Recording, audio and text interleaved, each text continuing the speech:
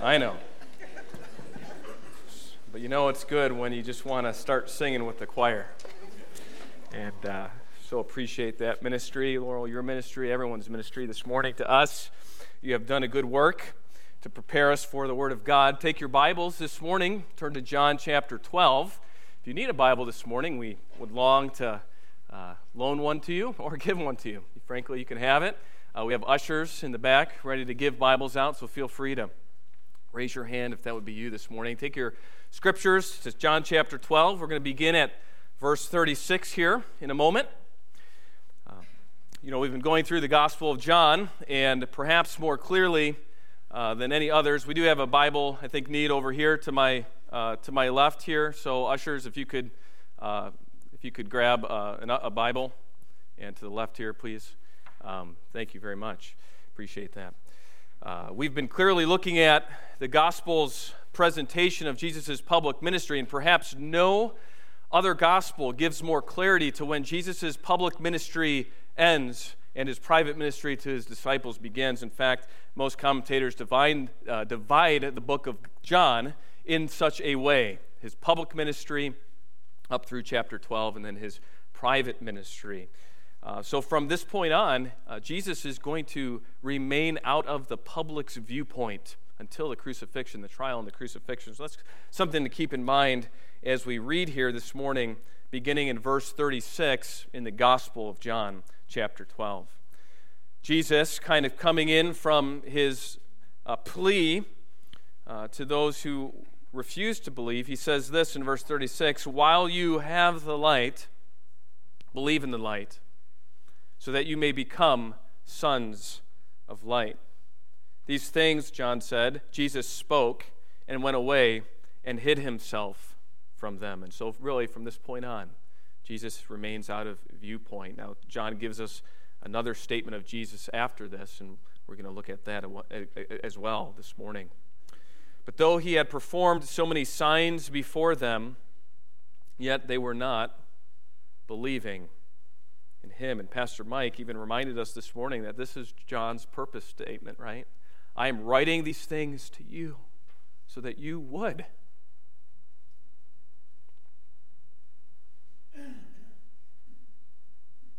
Verse 38 gives us some perspective of what's happening in Jesus' ministry. Verse 38, he says, this was to fulfill the word of Isaiah. So we're going all the way back to the prophet Isaiah, which he spoke. This first prophecy is from Isaiah chapter 53. "Lord," we looked at this a little bit last week, "who has believed our report, and to whom has the arm of the Lord been revealed?" Verse 39, "For this reason they could not believe. For again Isaiah said," and now we're looking at Isaiah chapter 6, "He has blinded their eyes, and he hardened their heart, so that they would not see with their eyes and perceive with their heart and be converted, and I heal them." These things Isaiah said because he saw his glory, and he spoke of him. Nevertheless, many, even of the rulers, believed in him, but because of the Pharisees, they were not confessing him for fear that they would be put out of the synagogue. For they loved the approval or the glory of men rather than the approval or glory of God. And Jesus cried out and said, "He who believes in me does not believe in me, but in him who sent me. He who sees me sees the one who sent me. I have come as light into the world so that everyone who believes in me will not remain in darkness. If anyone hears my sayings and does not keep them, I do not judge him, for I did not come to judge the world, but to save the world. He who rejects me and does not receive my sayings has one who judges him. The word I spoke is what will judge him at that last day. For I did not speak on my own initiative, but the Father who sent me. He has given me a commandment as to what to say and what to speak. I know that his commandment is eternal life. Therefore, these things I speak just as the Father has told me." As we approach the end of Jesus' public ministry here in the Gospel of John, chapter 12, I think there's a question lingering in the air a little bit. Can you feel it? It's one of those questions that really is not verbalized by John, but I think we can sense it as we read through the text. And that question is this: is Jesus' ministry really that successful? Remember, John writes saying, Jesus came, and I'm writing these things to you so that you would believe. But John presents the very reality of something quite different, doesn't he? He actually expresses that there is a giant elephant in the room as we're reading the gospel with John, and the very people that Jesus came to save refuse to what? Believe. And so by many estimations, Jesus' ministry, his success, may be in question. And of course, we know that Jesus prays. Remember that? Verse in chapter 12, earlier we looked at Jesus prays that his ministry would be successful. He wants to glorify God. And indeed, we have this affirmative right away, this thunderous saying from heaven, the God of heaven saying, yes, you are glorifying me, you have glorified me, and you will glorify me. So there's no question from God's perspective that Jesus' ministry is successful. And on the surface, I know we would, as Christian hearers, say, of course, he's God's son. Everything he does is a success. But if you start diving into the details, we tend to define ministry success in certain ways, don't we?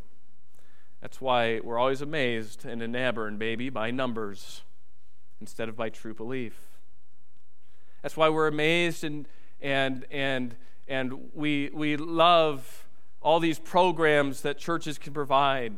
We have wonderful opportunities here for discipleship in the children's ministry and the teens ministry, and there are churches that just cannot do that.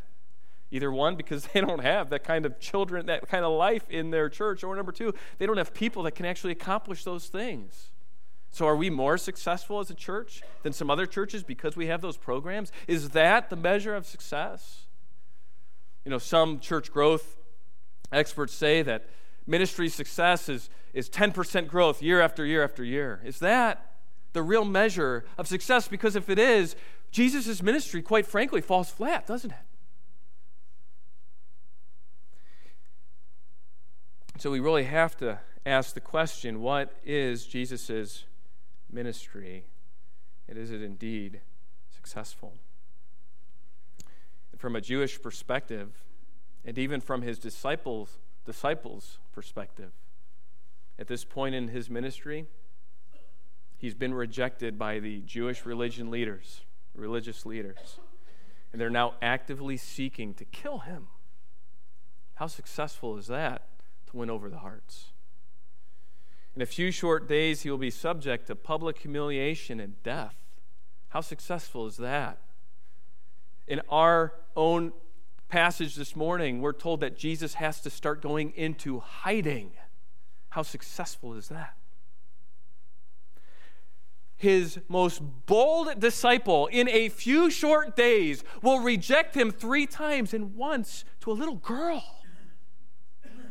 How successful, my friends, does that appear? And so John, I think, wants to deal with this giant elephant in the room at this point in the gospel. And of course, we're going to see that Jesus' ministry is completely and 100% successful. But we want to deal with those things. Look at verse 36. Would you define Jesus' ministry this way? Because a typical definition of success would not be a ministry where he would need to go into hiding, as I've already mentioned.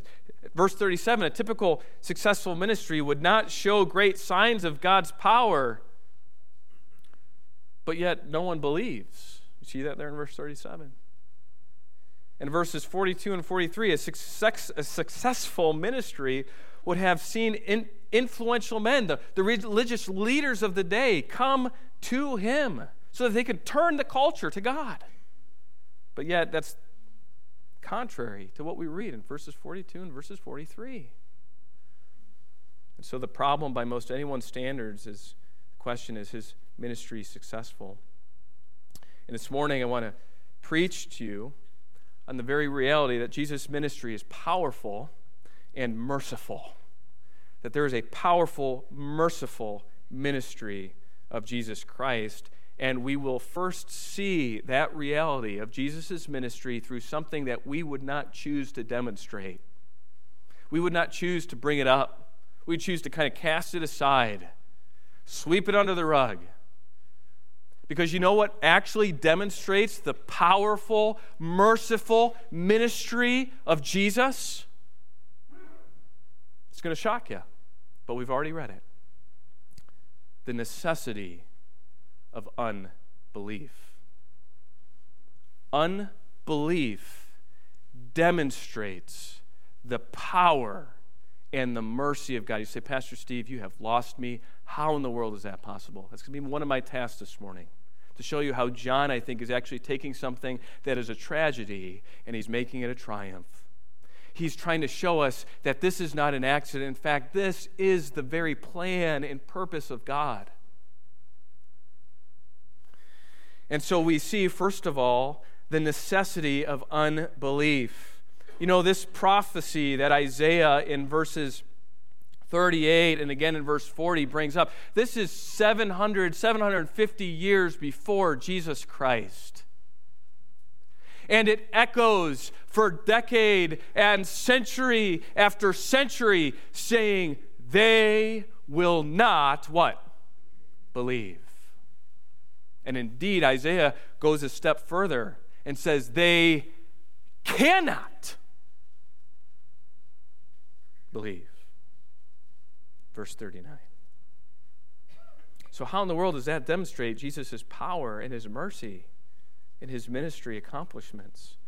Well, first of all, we see that this unbelief fulfills prophecy, and those are in verses 38 through 40. And I hope you'll hang on with me this morning because, you know, no one really likes to talk about the hardening of God in someone's heart, the fact that God actually does it. But we're going to actually see from this text that it is actually one of the most merciful things that God does, and he accomplishes his great purposes. And so in Isaiah chapter 53, we see this prophecy that he brings about. Here, John brings up in verse 38, this was to fulfill the word of Isaiah the prophet, which he spoke, Lord, who has believed our report, and to whom has the arm of the Lord been revealed. And you know what that picture of the arm of the Lord is? That is a picture that he is strong. He is strong to what? He is strong to save. It is actually demonstrating the very power of God in belief, in salvation. Israel understood and knew the arm of the Lord when they walked through the Red Sea as Egypt was pursuing them. They knew the strong arm of the Lord as they for 40 years were provided by the manna from heaven. They knew the arm of the Lord. Victory after victory after victory. But yet, Isaiah also articulates that they will refuse the actual person of that arm, the Lord Jesus Christ. Because look at what happens in verse 37. Though they knew these things. And now we have Jesus who is performing miracle after miracle after miracle. And John here calls them signs. And though Jesus has done so many signs for so long, and it's not even arguable. I mean, the Jewish religious leaders, they are not arguing the fact that he has not done these things. They're not arguing that. They're concerned because he has caused the lame to walk, and the blind to see, turning water into wine, and raising a dead man to life. That's exciting. And that would change your life if you saw it, or would it? Because though they saw those things, what happens? What does John say? Remarkably, they did not believe. They did not believe. And though those things demonstrated the very power, the very arm of God, in Isaiah's words, to save, they refused. And that's mind-boggling. That emoji, what I'm saying wrong? Emoji, thank you. Emoji, right? The mind-blown emoji. That's all over the place here. For those of you who don't know what I'm talking about, I don't know what I'm talking about. So don't feel bad. But I tend to use that one a lot because I have a small mind, and it gets blown up pretty easily. It's pretty incredible that they did not believe. And what is remarkable is that the spiritual blindness and refusal of the Jewish people to accept the Messiah was predicted 700 years earlier by the prophet Isaiah, and certainly before that time, but with clarity there.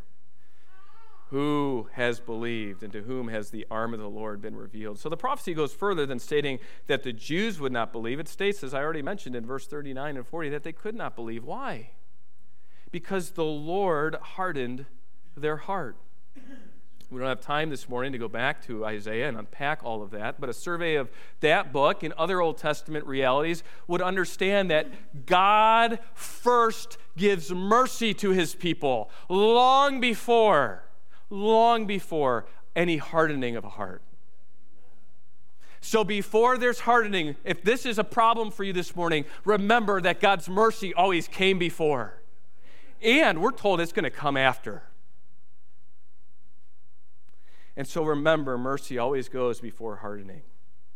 And you can unpack that from Isaiah. We don't have time to do that this morning. In Isaiah's day, it was due to their stubborn disobedience. But hardening of heart is not a new concept, is it? Think about early on in Israel's history. Think about Egypt. Think about, you thinking? Pharaoh. Remember that? Remember there? God hardens Pharaoh's heart. Do you know how many times it said in Exodus that God hardened Pharaoh's heart? It's not a one-for-one for the plagues, but how many plagues were there? How many times did God harden Pharaoh's heart? 10 times. But you know what's also amazing in that text, in Exodus? You know who else hardened Pharaoh's heart? Pharaoh. You know how many times in Exodus it says that Pharaoh hardened his own heart? 10 times. 10 times. And so we see that unbelief is not outside of God's sovereign control, but it also is wrapped up in the responsibility of man to respond to God. And this is true for Israel as well. And so Israel was stubborn, and they refused. And John says that 700 years ago, the prophet Isaiah prophesied that the Messiah would come and that they would still be hardened in their heart towards the wonderful, merciful Savior, the Messiah that was promised. Psalm 81 puts it this way, "But my people did not listen to my voice." This is verse 11 and 12. "And Israel did not obey me." So whose responsibility is it there? It's Israel's. Verse 12, "So I gave them over to the stubbornness of their heart, to walk in their own devices." God gave them over to those things. And this psalm has application for us today. Who primarily, and listen to me, who primarily makes up the church today? Our church is a little unique. We have a few actual Jews that are born again and in our congregation this morning. And praise God, that is a miracle. But you know what? So is every new birth in sitting here this morning. But who primarily makes up the church today? Yeah, I kind of led with the Jew thing, right? So Gentiles. Yeah. And that is pretty much, bar none, the reality of church history for about 2,000 years. Save a little bit of time at Pentecost where God worked miraculously and mercifully in his people to bring them to Christ. And then from there, the gospel goes out. And it really is a gospel to the Gentiles. And we see Paul take over the scene. Hey, go. Can you take your Bibles this morning and turn to Acts chapter 28? Because I don't want to miss the realities of what John is bringing to light here about Jesus' ministry and why it's so important that we understand that it is a demonstration of the power and mercy of Jesus' ministry that there is unbelief by God's people, Israel. It's not in spite of it, it's actually because of it. In Acts chapter 28, verse 20, you got to hang on with me. We're going to go to a couple passages here, and I hope you like reading God's word. Okay. Verse 20 says, "For this reason," this is Paul speaking, he's speaking to Jews in Rome. He's in prison, he's chained, and he's going to Rome. He says, "For this reason, therefore, I request to see you," that is the Jews in Rome, "and to speak with you, for I am wearing this chain for the sake of the hope of Israel." In other words, that's why he's imprisoned, right? He longs for them to come to Jesus. Verse 21, "They said to him, 'We have neither received letters from Judea concerning you, nor have any brethren come here and reported or spoken anything bad about you.'" In other words, they're not coming with any preconceived bias with Paul and his ministry. Verse 22, "But we desire to hear from you what your views are concerning this sect." What's that, this sect? Yeah, it's Christianity. Okay. "It is known to us that it is spoken against everywhere." Not a popular religion at this point.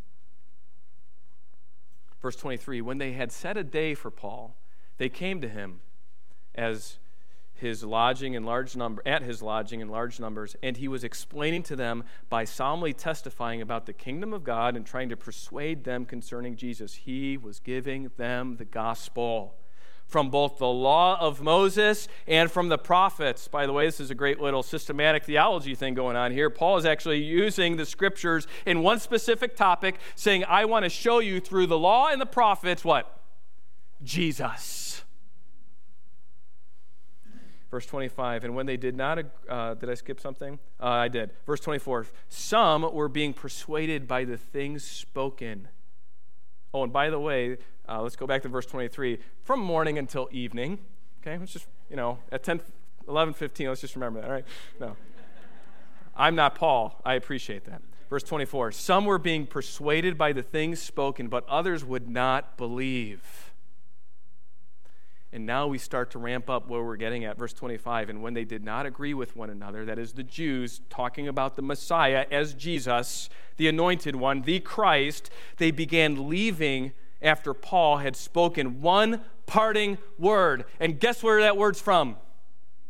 Isaiah chapter 6. The Holy Spirit rightly spoke through the Isaiah the prophet to your fathers, saying, "Go to this people and say, you will keep on hearing, but will not understand.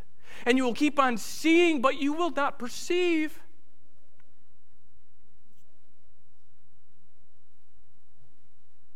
For the heart of this people has become dull. In their eyes, in their ears they scarcely hear, and they have closed their eyes. Otherwise they might see with their eyes, and hear with their ears, and understand with their heart, and return. And that word return in this passage, translated in the ASB, is the same word in our passage, what? Converted. That they would turn to Jesus, and I would heal them. Verse 28, "Therefore, let it be known to you that this salvation of God has been sent to the Gentiles." Now we understand in church history why it is the way it is. And I know this is not new revelation for you, but it's good to remember when we read something like we do in John about God hardening Israel's heart. "They will also listen. When they had spoken these words, the Jews departed, having a great dispute among themselves." So we see the blindness in the Jewish people is still even to this day. Let me just read to you 2 Corinthians chapter 3, verse 14. Paul puts it this way, "But their minds were hardened." He's talking about Jews. He's talking about Israel. "For until this very day, at the reading of the Old Testament, of the Old Covenant," Paul says, "the same veil is unlifted." And what's that veil? That veil is the stumbling block of Jesus Christ. But you know who has to remove that veil, Paul says in 2 Corinthians chapter 3? The veil that's covering their eyes that they cannot see. Who is the only one that can remove it? It's the powerful, merciful ministry of Jesus.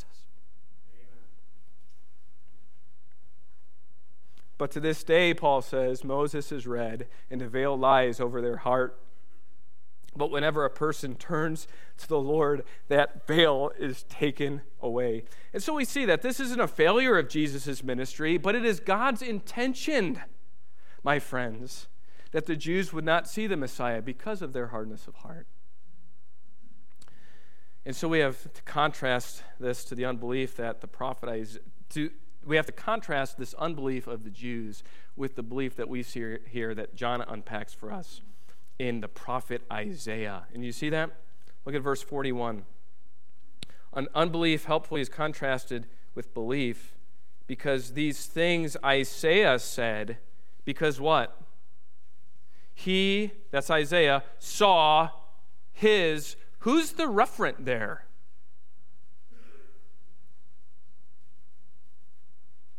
Whose glory is John talking about that Isaiah saw? You cannot read this passage any other way than to understand that Isaiah saw the Messiah, Jesus' glory. Sorry. Jesus' glory. Isn't that an amazing thing? 700 years before. So when Isaiah chapter 6 says that the glory, we're not going to turn there, I wish we could, we don't have time, that the glory is there, and he says, woe is me, I'm a man undone. That is Christ's glory that he sees. Isn't that amazing? And so this hardening of heart isn't to all the Jews, but Isaiah is one who sees Christ's glory. And then what does Isaiah do in verse 41? These things he saw. And then what did he do? He spoke of them.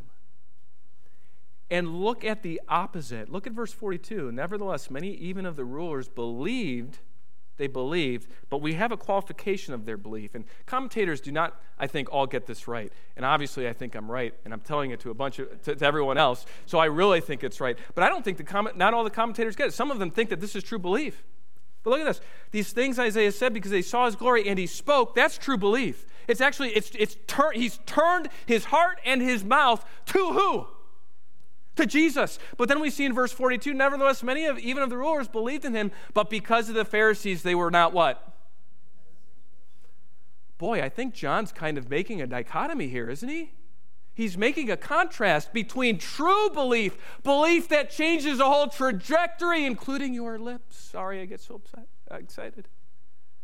And belief that is just easy,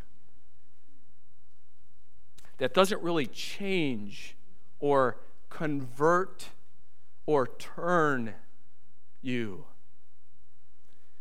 And we even have a little bit more commentary, if you don't believe me, verse 43, for they love the approval of men rather than the approval of God. So it seems to me that Isaiah stands in contrast with the unbelief here, and helpfully so, because he saw Jesus' glory, and he was willing to speak of it. He was willing to change his whole life according to it. And so unbelief is helpfully contrasted with belief, and so that's a helpful thing for us. Now, the hardening of God's people is part of his plan. Folks, while this may seem counter to God's mercy, in reality, I want to take one more moment of time to demonstrate to you just how much this reveals the power and the mercy of Jesus' ministry. Can you take your Bibles and just turn to Romans chapter 11? And we're going to read another lengthy passage here. But I hope this will be helpful, because God's mercy and his power and his grace is demonstrated through this power, through this hardening, not in spite of it. It's not something we have to be ashamed of as Christians. Look at verse 11, Romans chapter 11. Paul is the author again. And he says, I say then, and we're kind of picking up midstream here, but we're going to do the best we can. I say them, they, this is Israel, did not stumble so as to fall. So what's he saying? Whenever the scripture uses that terminology, what's it saying? In other words, they fell, they stumbled, but they didn't fall or stumble completely. In other words, they took a misstep and they're in peril. But it's not terminal. That's really what is going on here. They did not stumble as to fall. that is to be cut off in the sense from God completely or finally, did they? And he answers the question, no, may it never be. But their transgression, what's their transgression? Rejecting the Messiah. Right? But by their transgression, salvation has come to the who? To you and to me, to make them jealous. And now go to verse 25. For I do not want you, brethren, to be uninformed of this mystery, so that you will not be wise in your own estimation. In other words, human logic and reasoning ain't going to cut it. That a partial hardening has happened to Israel until the fullness of the Gentiles has come in. And so all Israel will be saved. So we're talking about now a future time when those Jews who are living will come to Jesus at his second coming. Okay. And so all Israel will be saved. Just as it is written, the deliverer will come from Zion. He will remove ungodliness from Jacob. This is my covenant with them. When God makes a promise, he can never break it. And he never makes promises he cannot. When I take away their sins. From the standpoint of the gospel, they are enemies for your sake, Gentile. Think about that. But from the standpoint of God's choice, they are beloved for the sake of the fathers. The promise is given to them. God is not done with them. And even what's going on today, I know it's the big elephant in the room this morning. God, my friends, is not done with his people, Israel. For just as you Gentiles, let's not skip that, verse 29. For the gifts and the calling of God are irrevocable. For just as you once were disobedient to God, but now have been shown mercy because of that's Jewish disobedience. So the Jews also now have been disobedient, that because of the mercy shown to you, they also may now be shown mercy. In other words, mercy is coming because we have been shown mercy. Mercy is coming to the Jew, to Israel, because we have been shown mercy. So God never starts with hardening, and he never ends with hardening in his purposes and in his plan. Look at verse 42. For God has shut up all in disobedience so that he may show mercy to all. And then Paul says this, oh, the depths of the riches, both of the wisdom and the knowledge of God, how unsearchable are his judgments and unfathomable his ways. For who has known the mind of the Lord, or who became his counselor? And obviously the answer is no one. Or who has first given to him that it might be paid back to him? For from him and through him and to him are all things. To him be glory forever. Amen. So even in the hardening of someone's heart, there's great mercy and grace from God. With Israel, there was mercy on the front end. There will be mercy again. We cannot let the difficult concept like this steal the headlines. And the headline is this: Jesus has a powerful, merciful ministry. And that is what we are unpacking this morning from John. And so now we're going to pivot from the necessity of unbelief to asking the question, okay, if we have unbelief and we see that clearly articulated, it's not for lack of knowledge. They had the Old Testament. They were expecting Isaiah's Messiah. It's not for lack of demonstrable proof. They saw the power of Jesus raise lame men to walk and blind men to see. It's not for lack of who Jesus was, but it can be explained in the purposes of God.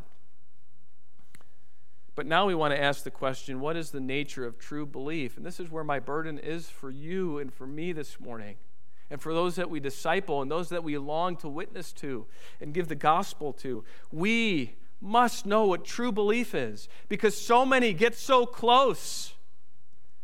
But in the words of Isaiah, they are not converted. They do not actually turn to Jesus. And what does Jesus say? Jesus cries out in verse 44, and he doesn't say, he who goes to this church, or he who does this religion, or he who does this thing, or he who lives this kind of a life. He doesn't start with any of those things. What does he start with? Something almost too simple. So simple that many people actually end up missing who Jesus is because it is this simple. What does Jesus cries out?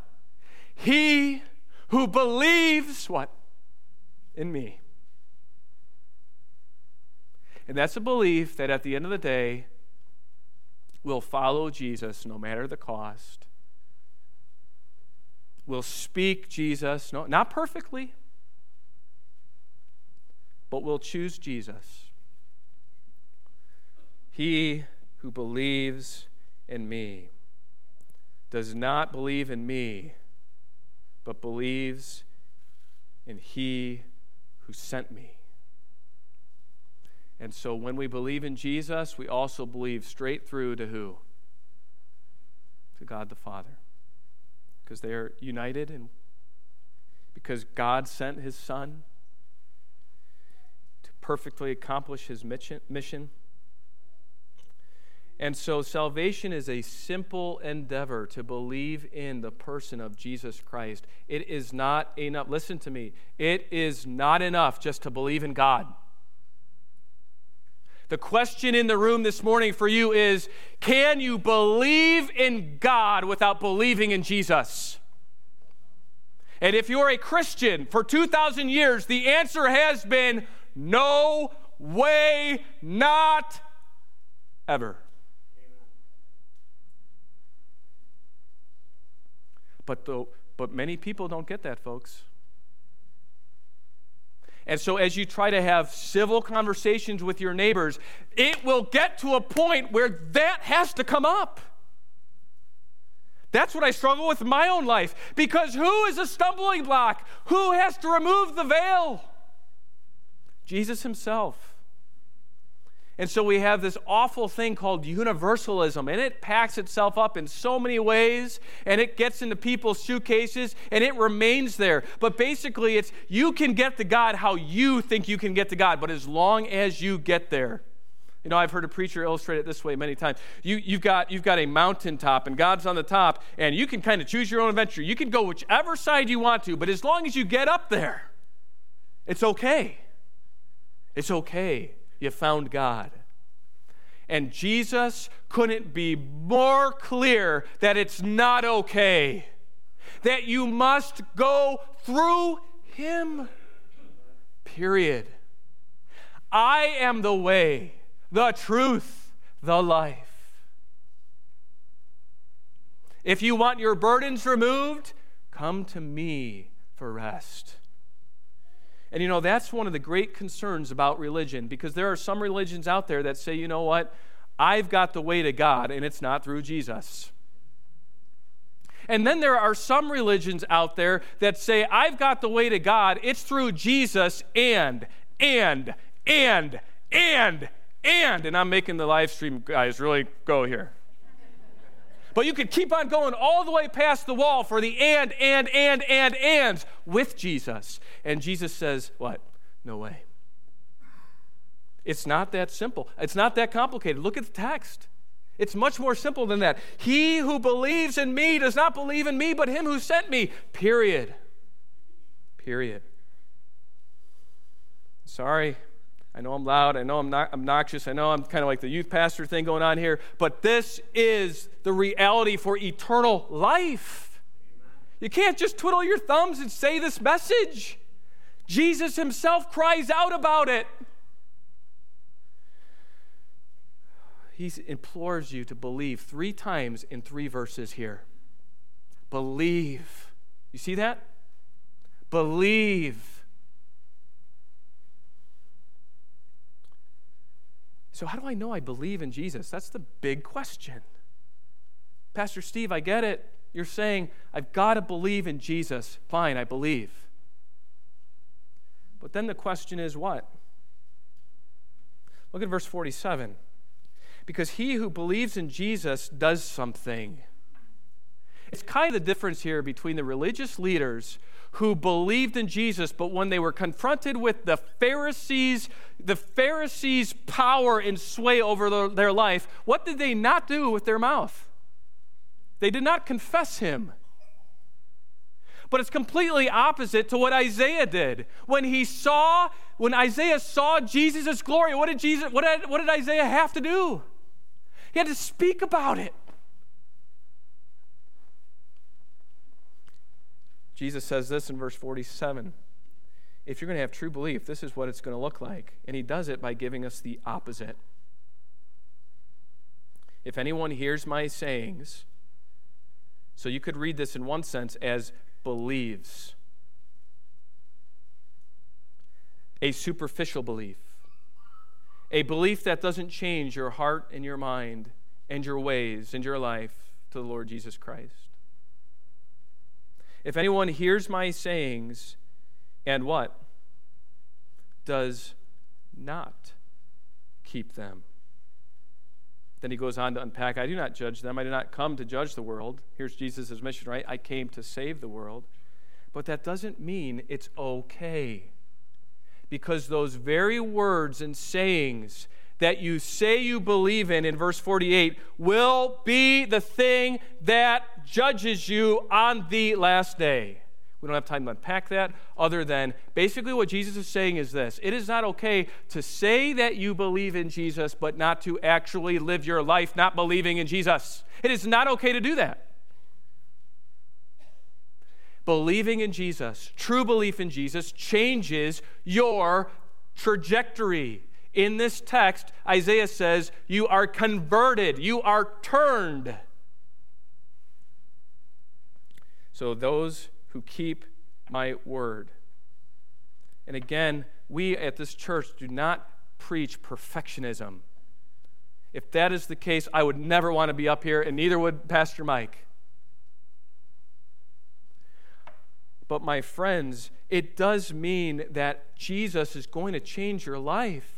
That you're going to be willing. Each one of us has to figure out how to take up his cross and follow him.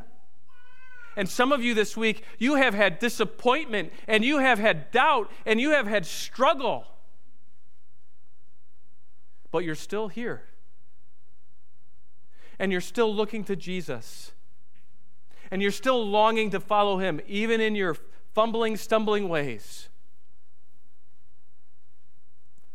Some of you have blown a gasket this week, not on your car, but in your mouth or in your... And you know what? You're still here, not because you're a hypocrite, but because you so long to be a man that's humble and gentle of spirit like Jesus. It's not about performance. But it is about Jesus just one step at a time changing you. And if you can say, I believe and I can see him changing my life, praise God. But if you can come into this auditorium time after time for 12 chapters and hear the marvelous grace of Jesus Christ and yet leave the auditorium and it doesn't even do a blooming thing for your life other than salve your conscience on a Sunday. My friends, I think with the authority of God's word here this morning, I can say, I don't know if you're someone who has heard Jesus' sayings and kept them, or if you've heard Jesus' sayings and not kept them and will be judged. Does that make sense? Because belief is simple, but it has profound implications for your life. And if you say you believe but don't have those profound implications, please get some help.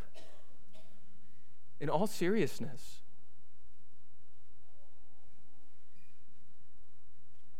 Because, and we're ending here, to believe in Jesus and to hear his word, verse 49 and 50 is what? It is the commandment of what? Eternal life. This is a matter of eternal life. You know, Jesus' words perfectly and adequately reveal who God is. And aren't you glad that Jesus in this passage is saying exactly what the Father has commanded him? Because it is about what? Eternal life. And so we can have great confidence this morning in the gospel that we hold near and dear, that has changed our lives through the Spirit of God converting us. We have great confidence this morning because those words haven't been altered. Jesus has kept them perfectly, and they are the words of eternal life. So I do want to be sensitive to the age in which we live and the context in which this sermon in particular is being preached this morning. God's word is timeless.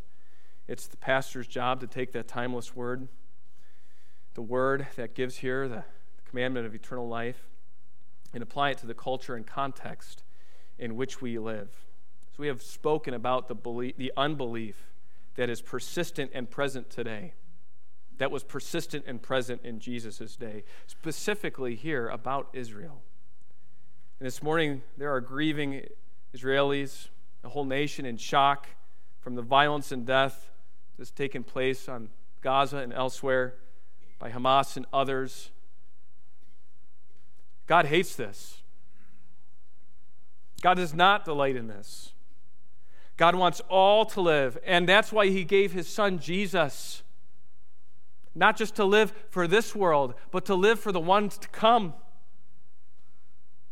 And as unnecessary and horrifying and terrible as the events this past week are, and no doubt will continue to be, and how we feel for the individuals and the nation that has been ravaged by this utter brutal evil,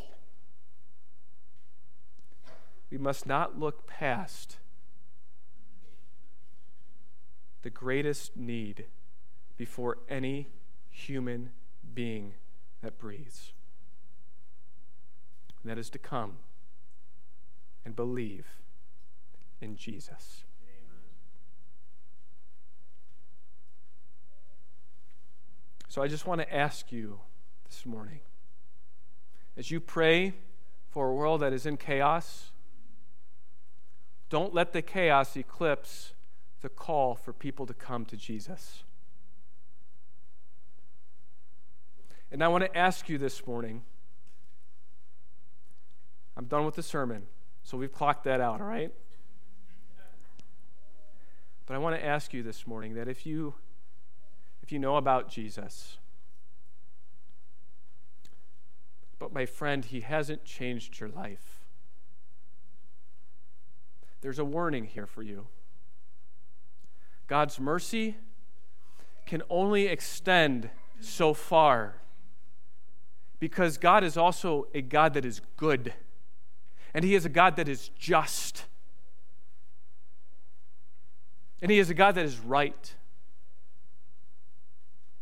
So don't let the mercy of God fool you into thinking that you do not need to let Jesus change your life.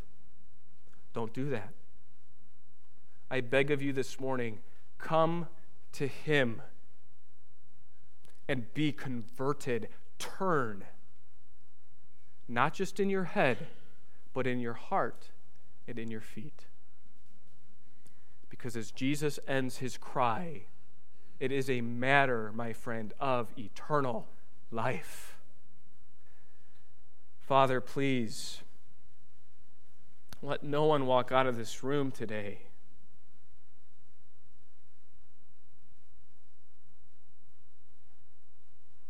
blinded with the veil. Oh Lord Jesus, we ask, we beg you, in your grace and in your mercy, save.